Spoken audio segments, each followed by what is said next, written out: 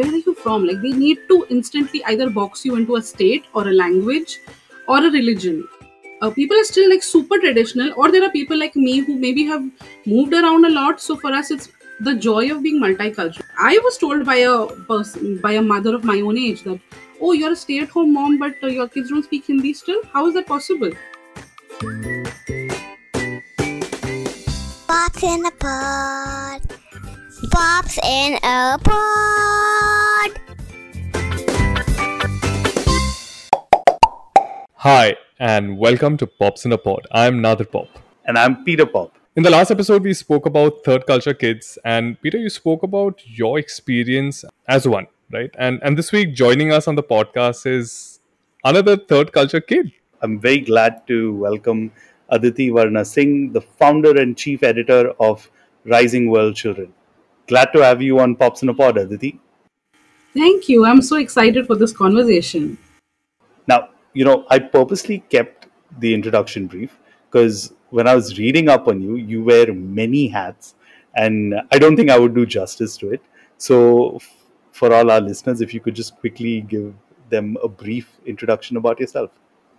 First of all, thank you so much. Of course, I'm so excited to be here. I am Aditi Vardhan Singh. I went from being a blogger to a freelance writer to founding Raising World Children because I felt that there were not enough people talking about cultural issues that we were facing in parenting. It started off as being a collaborative platform of over like 100 writers, and slowly it's evolved into this beast, I would say, where I'm hoping that we can help produce more and more diverse stories, like the one I recently released, which is Amaya's Two Worlds. I have so far written 13 books myself and helped publish 5, and I edit multicultural books as well. And of course, I'm mother to 2 kids who are American and Indian. I don't say half half; they are completely and wholly Indian and completely wholly American. And I'm still living the third culture life.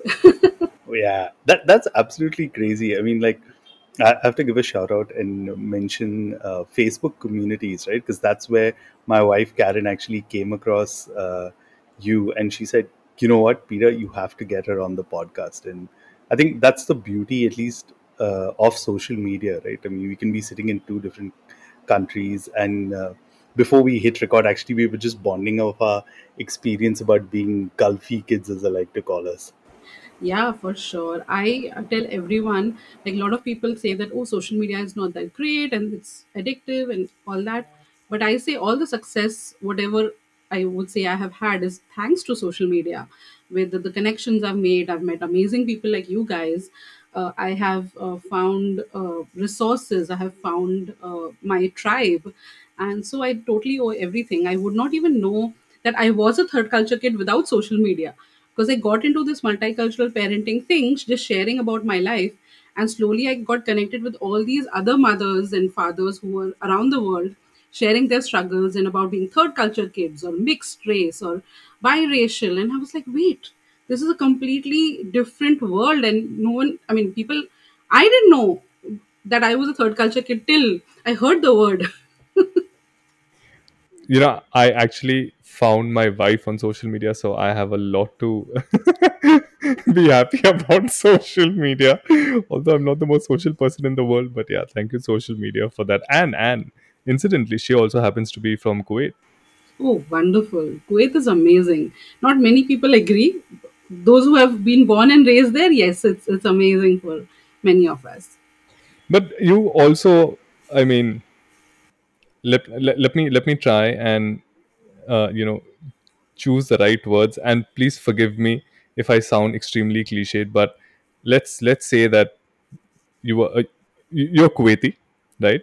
And being in Kuwait, growing up in Kuwait, right? uh did you feel Indian, or did people make you feel Indian, or what was it like? Because you've already touched upon the whole aspect of third culture and social media kind of throwing you out there, right? So Yeah. what was it like being in that world? So interestingly, I grew up in an Indian community. I went to a school which had Indian kids there. The only uh, I would say, segue into other cultures was when we went to someone's house, or when we went to the market, or when I started working, is when I got exposed to, oh, these are the different kind of people. Like, there are Egyptians living there, and there are other people who are coming from other parts of the Gulf. So honestly, growing up, I didn't even have a thought about, uh, am I Indian, am I this. Kids now think a lot more about it, but back when we were so busy studying, because our parents would be like, full time, just keep studying, that's what we used to do, so there was no time for anything else to even think about. But I have to say, and I know that Peter said not to talk about it, but since you brought it up, when I went to India was the first time, after the Gulf, after the invasion in Kuwait, is when someone asked me, it's like, where are you from? So I said, I'm, like, I didn't even understand the question. I was like, what? So they were like, no, so where are you from? Like, which state are you from? So I was like, okay, no, my mom is from Maharashtra and my dad is from Madhya Pradesh. And then she was like, no, no, but so, oh, it's a love marriage. I said, no, no, it's an arranged marriage. Like, I didn't even understand why this 10-year-old kid, why is she so bothered about where am I from? Like. And that is when I realized, like, my thought process does not compute certain things which are, you know I don't know, foundationally Indian, you might say, to even think about a state, or to think about, like, even now when people ask me, where in India are you from, it's so difficult to answer them, because I've started saying, no, I'm from Kuwait. It just makes it easier. I can so relate, and I was literally like at one point hard relate. I was saying is because in the previous episode when Nader and I were talking, my experience was very similar. When I moved to India at the age of 6, somebody asked me, "Oh, you're the Dubai kid," because nobody even knew of Abu Dhabi back then, right? We're talking like early 90s, and I was like, "Okay, I'm the Dubai kid." And then, like, when you go abroad, you're like, oh, you're the Indian kid. So at some point, like, that entire identity of who you are, and I think when you're young it doesn't really affect you so much, but say once you're in your teens or in your early 20s also, right, like, that's when it really, because you were talking about a girl at 10 asking you, right, like, my parents actually had a love marriage, both from completely different parts of India, completely different religions. So it's only like when I was much older did I comprehend a lot of what they went through back in the 80s.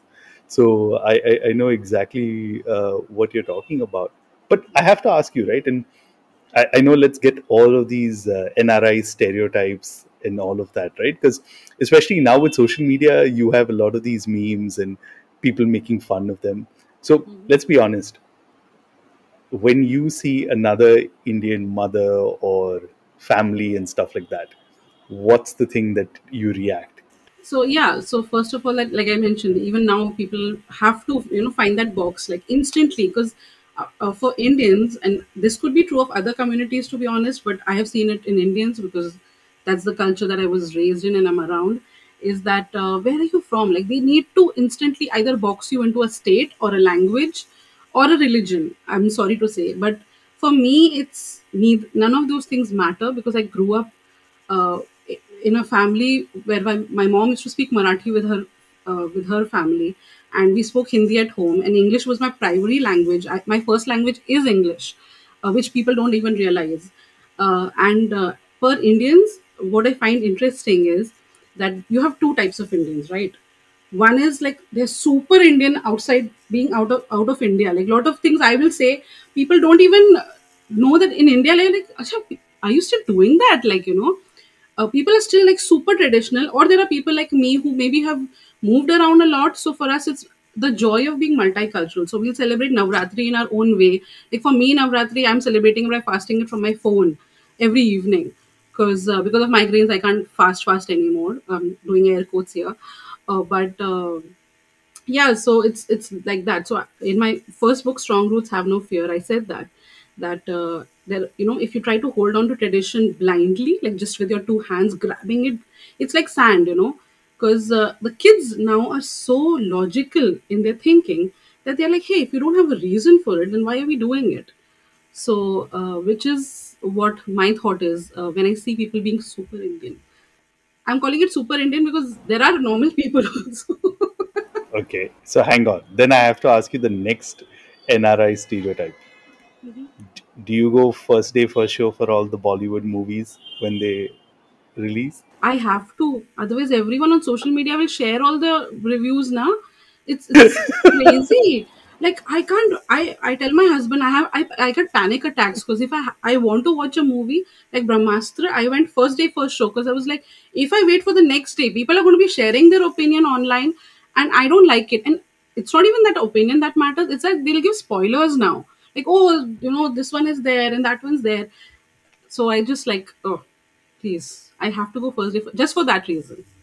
So, what you and Peter share in terms of being third culture kids, this is something that I think I have only experienced by other people. Right. Most recently, I think my wife, Peter, of course. But earlier, when I was much younger, back in college, I remember a very far off relative had come to India, right, and she looks as Indian as it could be, right? Like she could be walking on the streets and you wouldn't know. You couldn't tell whether she's from the suburbs or from town or whatever. But she was actually from Europe, so born and raised there and everything. And how do you know when she speaks?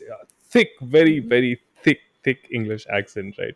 So she was telling me that when she went shopping and when the shopkeeper was trying to tell her the price of the product, she didn't understand because he just assumed she'll know Hindi, right? And she tried saying that I don't I'm not from India. Like, can you imagine looking like an Indian and then you have to say that I'm not from India? I don't understand. And the shopkeeper thought that she like he was being mocked, and she's like, nothing. I felt so betrayed, or rather it just felt as if he was being betrayed, that how dare you mock me, and how can you not, you look like a certain way but you can't kind of speak the language.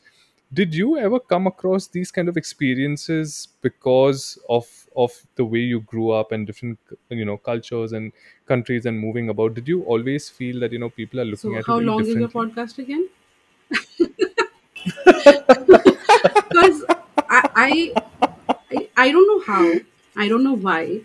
When I was in college, people could make out I was different. I now in retrospect, I think it was the things I used to wear because my wardrobe was from Kuwait, right? It was from a little bit more branded, I would say. Not that I knew what I even now I don't believe in brands, but my mom used to shop for me, and I used to wear those different kind of clothes and things like that. So I think that's one of the things, and of course the way I used to talk.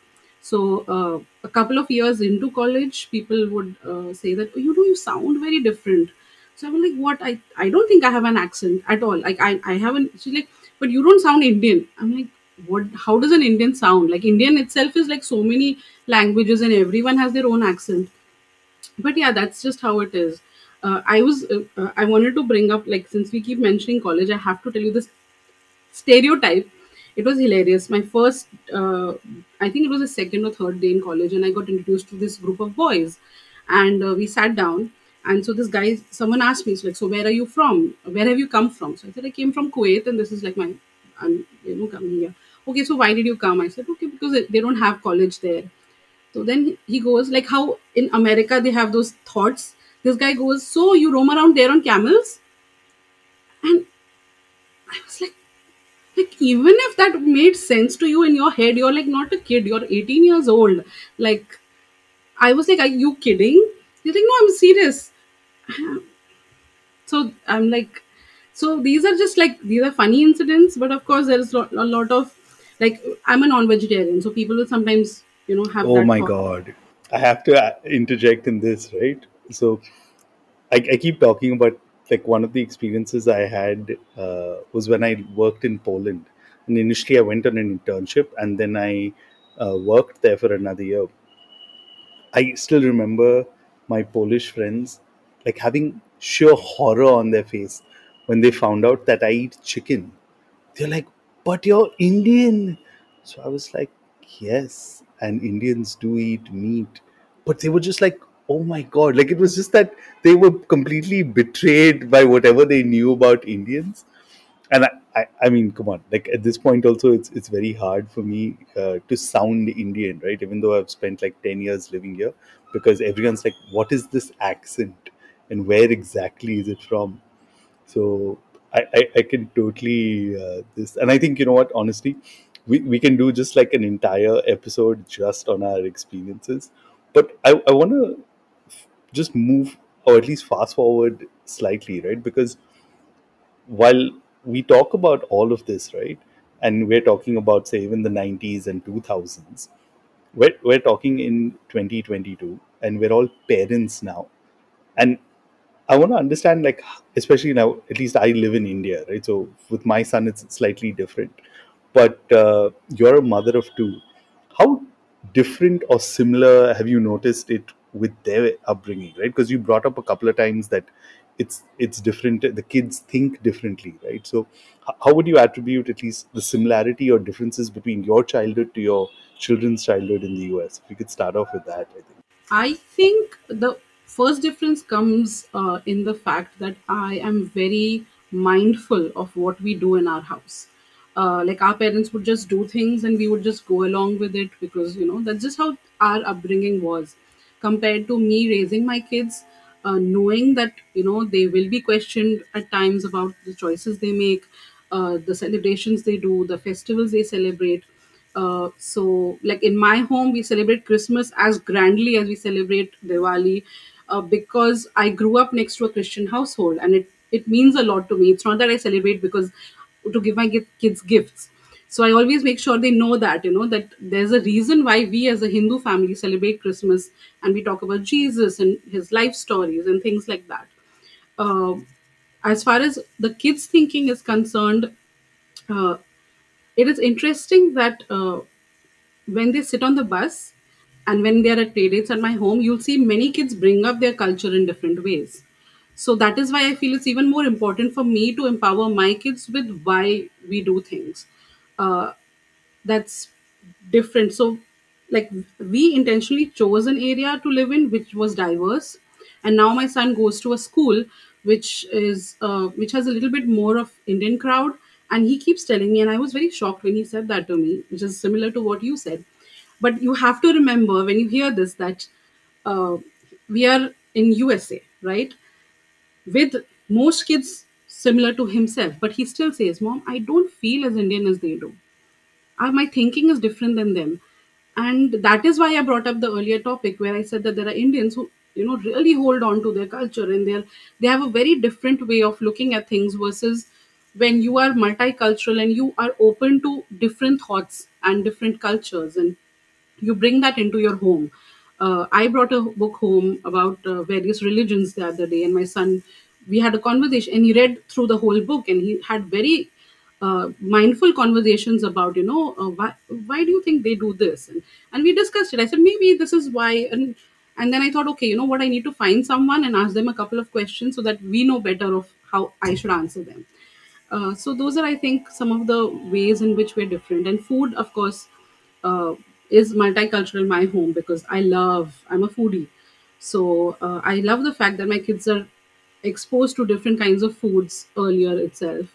And of course, celebrations, like I already mentioned, the books we read everything we can get our hands on.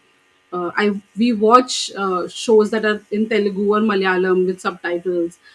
We watch French movies with subtitles, and I'm glad that my kids get that view into different worlds because we haven't been able to travel recently. Of course, I think those are the major differences, I guess.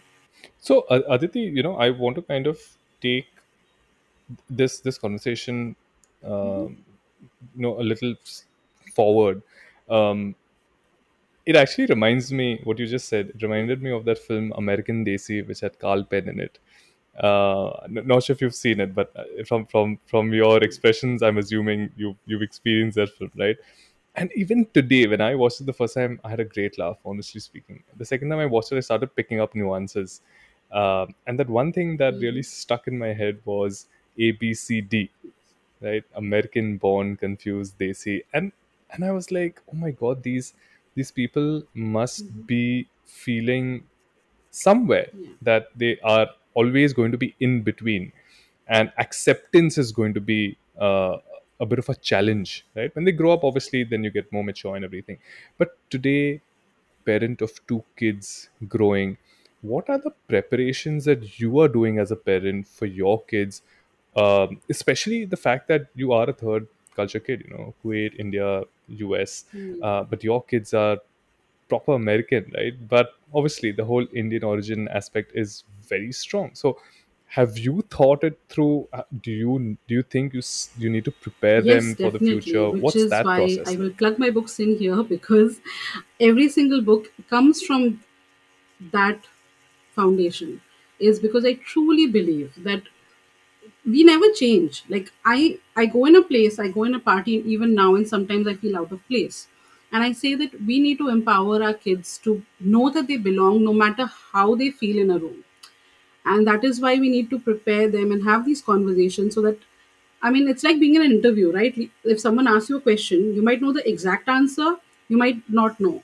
And you should be able to get a ballpark, you know answer to whatever is being asked. So when my son is questioned about why does he eat non-veg, or why does he celebrate Christmas, or why, any why, or when someone says, "Oh, your name sounds funny," or "Why do you do certain?" "Oh, you're Hindu, so in your home this and this happens." I want him to be able to answer with conviction that this is how it is in my home, and that's fine. And sometimes not answer and be okay with the person having that stereotype in their head and being on their merry way, because you cannot change everyone's viewpoint. A lot of people come and ask me that, I get a lot of moms sending me messages that, "Oh, this is happening with my child. What do I do? How do I help them deal with the situation?" And my answer is 99.9% mostly that only thing you can do is empower your child.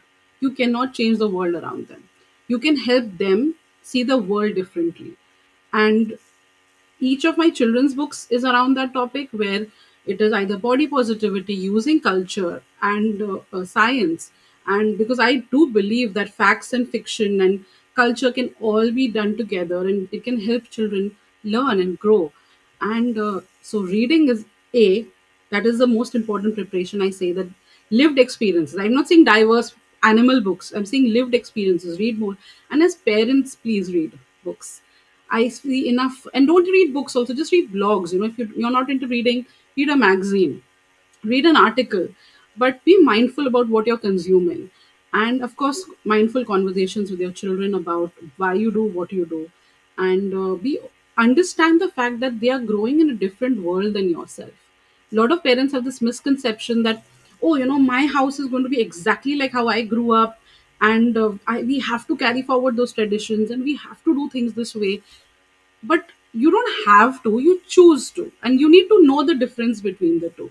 And as long as you mindfully do that, I think it's fine, because at the end of the day, and please don't bring down other cultures. If you're a vegetarian, that doesn't make you better than a person who eats non-veg. If you follow your culture perfectly to the T, and that doesn't make someone who doesn't choose to, or who chooses to do something different, lesser than. But that, when you say, "Oh, I'm so proud of you being vegetarian," I don't understand why someone would say that, or non-vegetarian for that matter, is because you're indirectly telling a child that, okay, so if I'm proud of you doing this, that means the converse is bad. So anyone who's non-vegetarian is bad. I'm happy with the choice you're making. I'm accepting of the choice you're making is different than saying what you are doing is the best thing in the world and everyone else is not that great. So that is where all the bullying happens, I believe.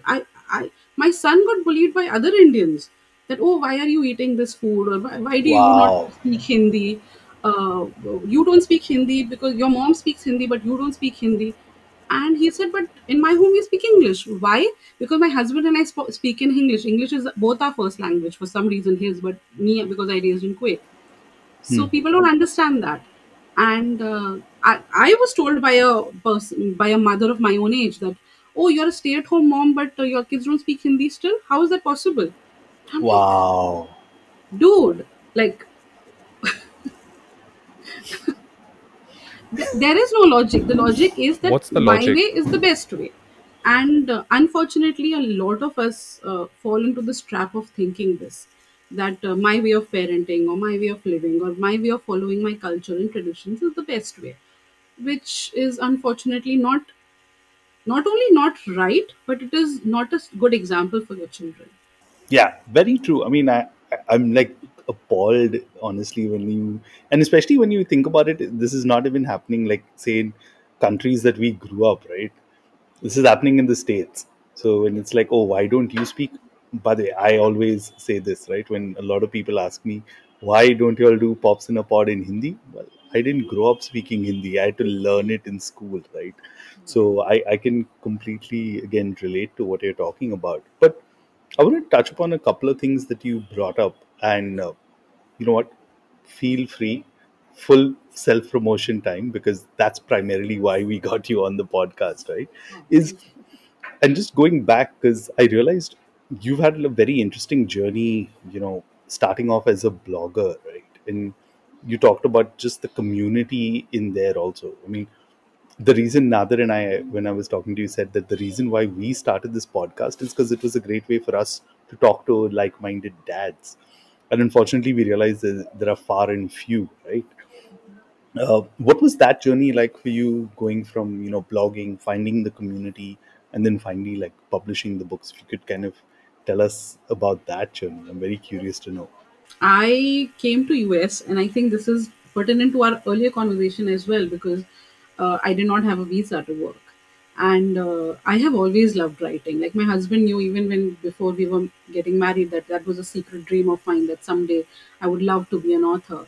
So when I was sitting at home, he was like, why don't you think of pursuing writing? Why don't you? Because I was the kind of person, I would sit in Barnes and Noble, which is a bookstore, and I would be like sitting and making notes about writing, and how to write books and how to develop characters and things like that.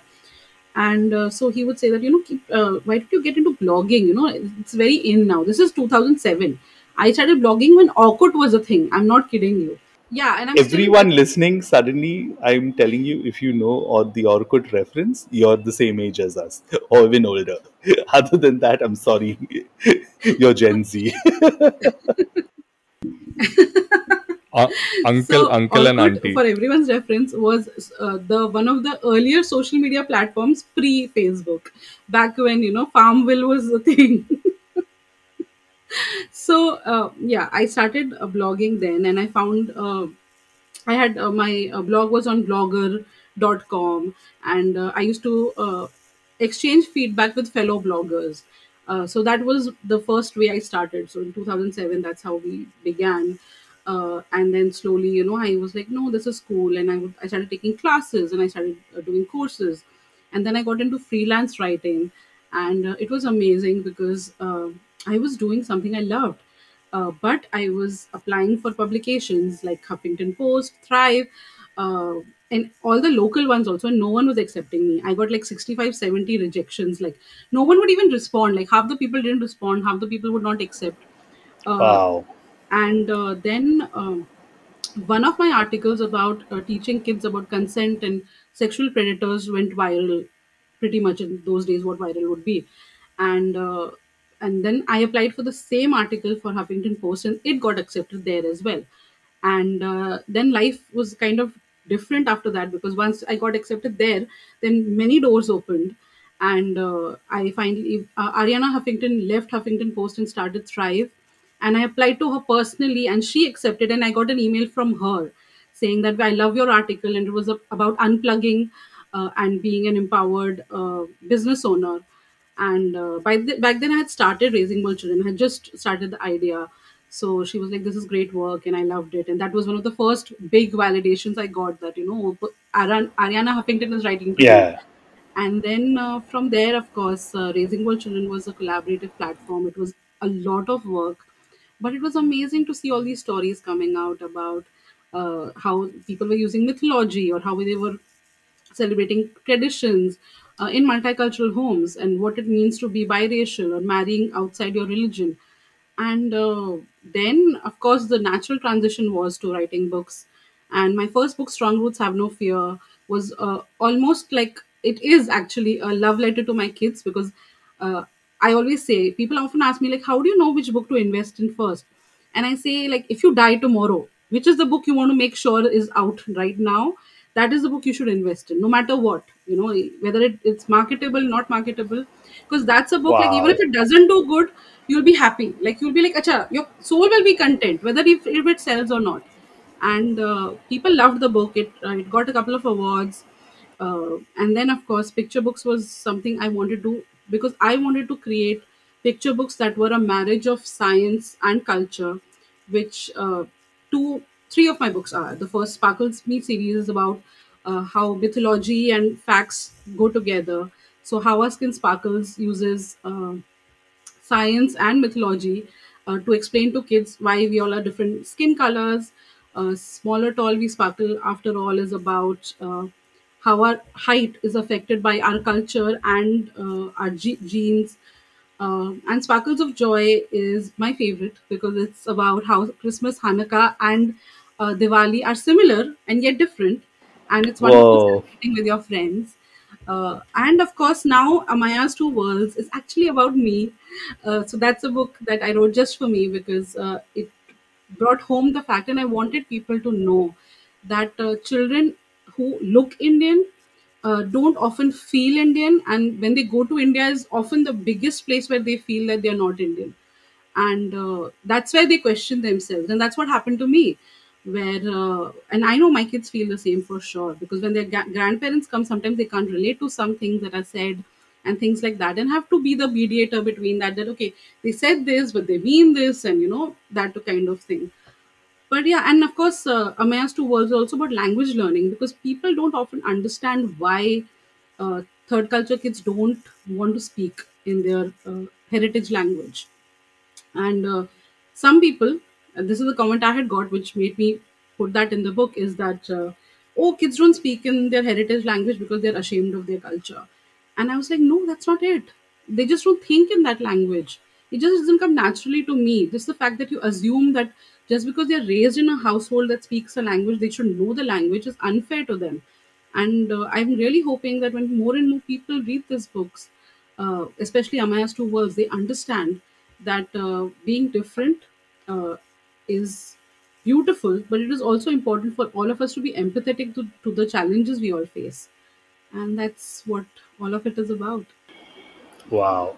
I think that's like the best elevator pitch, an extended elevator pitch. But I think that's perfect. Just like in terms of just understanding. I mean, honestly, we all know the reason why these books should exist, right?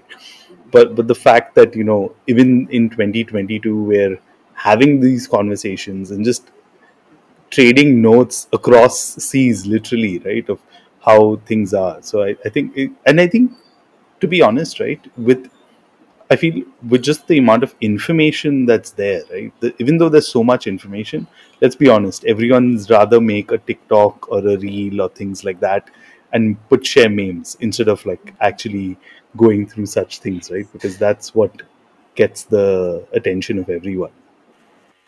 Yep, and it's extremely sad. That's all I can say is, like back when we were not that popular, we used to have our articles picked up and shared on WhatsApp willy nilly, and it used to be heartbreaking for me that people don't even realize, copyright is a thing, or giving credit to someone is important. But okay, I was like, okay, chalo, at least people are reading these articles, and even if what at least that's what that's happening. But it's really sad that people would rather share a joke than something that provokes thought because they are fearful about, oh, I'm making a stand. But I think we need to have more uh, courage to stand up for what we believe in, and this new culture that's come up of banning people and canceling them needs to like die down, and people need to just relax a little and be open to agreeing to disagree with stuff. And I think that's social media is a blessing, but let's be honest here. It's also made everyone an armchair warrior. you know I just wanted to add one final point from mine, which is that you brought up this whole aspect of reading. My wife and I are voracious readers, right? So obviously your kid is born to contradict you. She hates reading, she loves numbers. So and like she hates reading with a vengeance. Like she wants us to read to them. But you know how she's picking up reading now? She loves music. So I've made a playlist of her name, and any music that she likes, we add it to the playlist. And then she keeps asking, Papa, what is this song? What is this song? You don't remember that song, Papa? I said, no, I don't remember. You don't know how to read. So you'll have to now tell me when you read the song, you have to remember it, because I don't know what song it is. Obviously, I know what song she's talking about. So then on Nice. Spotify, she'll go to the song and she'll start reading the name of the artist, and the thing. And then she realizes that, oh, there are lyrics also. So while she's listening to music, she's trying to follow those words. Uh, and imagine if a 6-year-old can do this. And Peter and I both teach as well, right? We teach in the same college. And it's a struggle to explain to young 20-year-olds the importance of reading anything.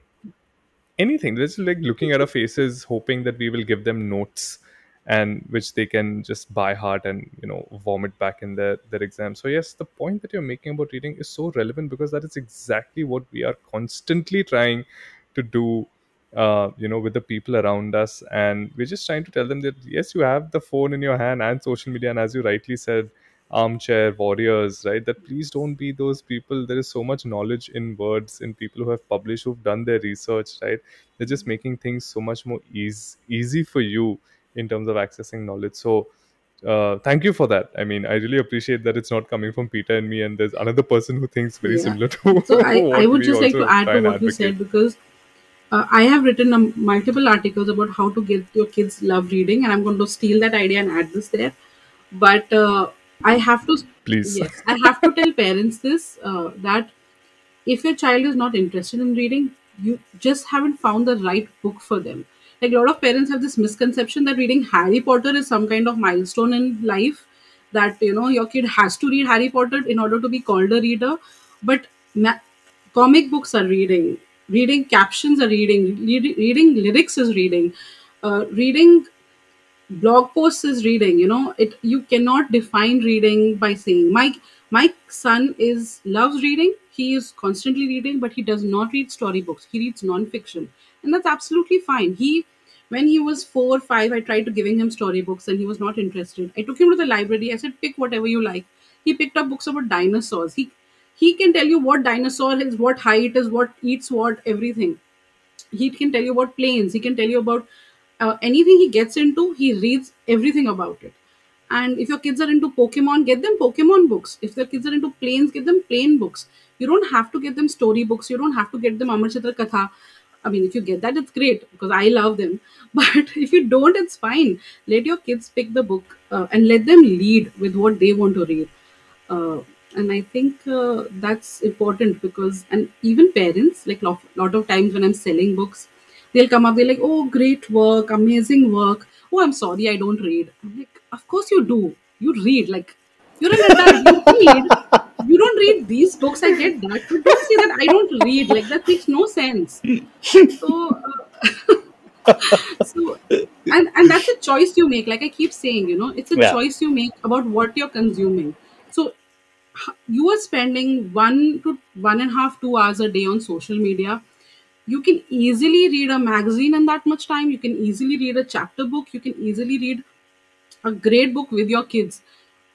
Why are we not thinking about that as parents? If we are trying to raise a generation of kids who are mindful and who think about what decisions they're making and make the right choices, why are we not being better examples?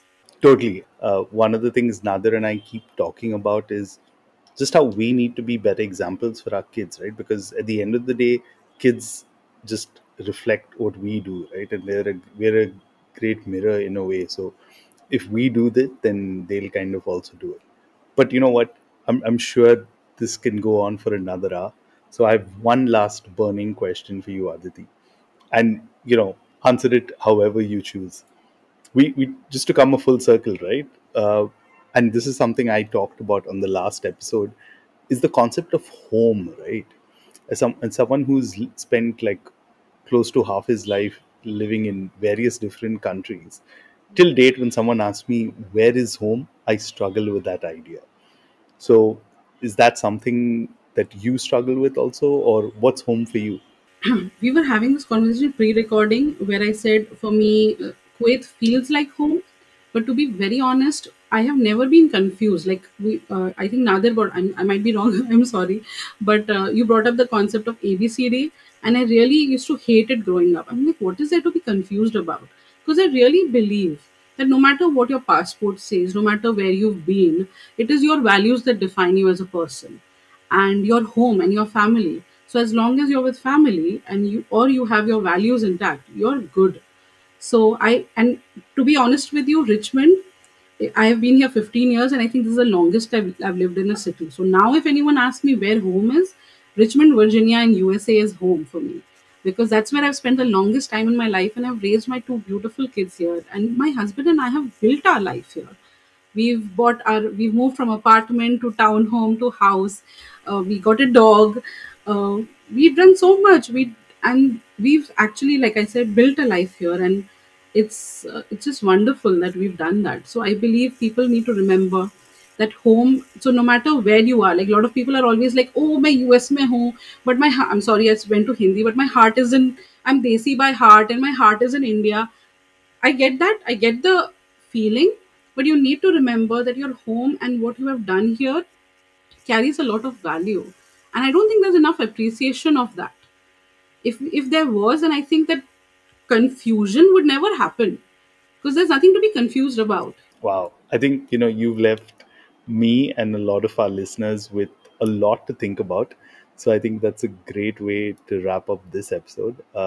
Thank you so much, Aditi, for sharing your experiences and your life with us, honestly, because there's so much actually you've shared in this short conversation. Thanks, Aditi. Really appreciate that you advocate reading. I think I really respect people who do that, because we feel so strongly about that. And whatever that you're doing, we wish you the best for Thank that. you. And yes, absolutely. I think you and everyone else have to be respected for their values and what they stand for, and not what geographical location they belong to. So I think that also is a great message. Thank you so Thank much. you so much. But Yes. one last plug: how does everyone who's listening to this episode, wherever in the world they are, get a hand of your books and the lovely stuff that you've been talking about? How do they reach out to you? They can find me on raisingworldchildren.com, or my Instagram handle, which is the same, which is Raising World Children. And of course, my name is pretty much on Instagram and Facebook as well. If you have any questions, please feel free to DM me. I'm always happy to answer people, because I know that it's a struggle, and it's always nice to have a friendly person on the other side, which I hope I am. But I try to help with the limited experience I've had in life, and because I know there's a lot more to experience and there's a lot more to do. But I'm always here. If anyone needs any kind of help with their books or with their parenting, I'm always here. Awesome. And on that note, everyone knows how to reach out to Nader and me. We're at popsinapod@gmail.com. And just like Aditi, we are also on social media. Just search for Pops in a Pod and you'll find us on Instagram. And yeah, thank you for listening in. And hopefully, we will see you guys again, or at least you can hear us again next week. All right, then. We'll see you guys.